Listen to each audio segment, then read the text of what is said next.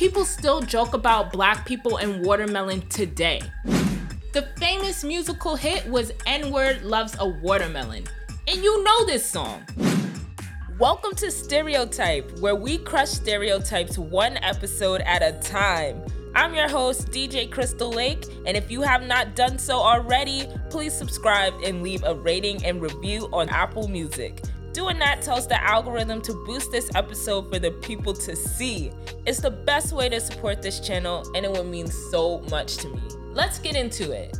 When did black people with watermelon become a racist thing? Why can Harry Styles make a song called Watermelon Sugar and not even have to think? The world might laugh at me for this. Well, I got the answer, and there's a lot of racist history behind it. The watermelon was first seen in Africa. Ancient Egyptians had drawings of watermelons back in 250 BC. Later on in the 10th century, this spread to Asia through black people known as the Moors. And by the 17th century, Europe was all over that watermelon. Then here comes America. Now, during the slave trade, white people pulled up to Africa like, what is this? And found something else to claim from black people. White people in America were loving this new fruit. Black slaves were forced to grow it because they knew the fruit so well. This is where it gets wild. A whole lot of years later, many black people in America went from being slaves to being free. So they had to find a way to make that money. They were already expert farmers since they were working in the field. And they were the best ones to grow watermelons. So they thought, I'm gonna sell these watermelons. And they were getting paid. They were able to support themselves, their family,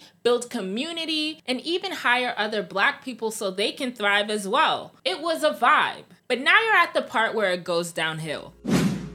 If you want to show the world that you're sick of labels, then head to the Stereotype shop at cutbycrystal.com/shop or head to my Instagram at DJ Crystal Lake.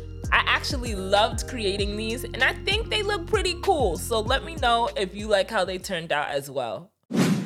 White people were mad that black people were out here thriving, so they thought, how can I mess this up? White people began to make fun of black people with watermelon by making humiliating cartoons, movies, postcards, toys, literally anything they could put a face on. They described them as savages, animalistic, and messy. The famous musical hit was N-Word Loves a Watermelon. And you know this song. It's the ice cream truck song. These white people gave them exaggerated features and made it clear that their message was eating watermelon was an embarrassment. And then black people's thriving businesses were now canceled. People still joke about black people and watermelon today. Many black people to this day feel a bit nervous when watermelon is presented to them around white people. And for my black folks listening to this, it's time to reclaim the watermelon. And here's why. The watermelon is a symbol of our ancestors being able to make a nice living after slavery. And if our ancestors weren't here, you wouldn't be here. And to my black people outside of America, we made a fruit go viral. So if you actually like watermelon, eat it. I'm sure your ancestors will be proud. Don't let racist people ruin it for you while they get to enjoy our fruit, because that's what they've been doing for years. In this episode, we learned that the stereotype of black people loving watermelon has racist roots. Anyone could like watermelon, and now you know the history of it. So next time you hear somebody say this, tell them that that's offensive, and now you could break down the history behind it. If you enjoyed this show, please give it a rating and review. It tells the algorithm to boost this podcast, and trust me, there are so many people that need to hear these discussions. So it would mean a lot if you do this to support the community and this podcast. Don't miss out on the next episode where I sit with Tori West, the creator of Bricks Magazine.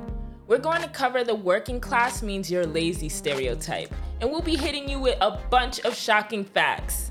Until then, this was DJ Crystal Lake, and remember, you are a person, not a label. I'll see you in the next one.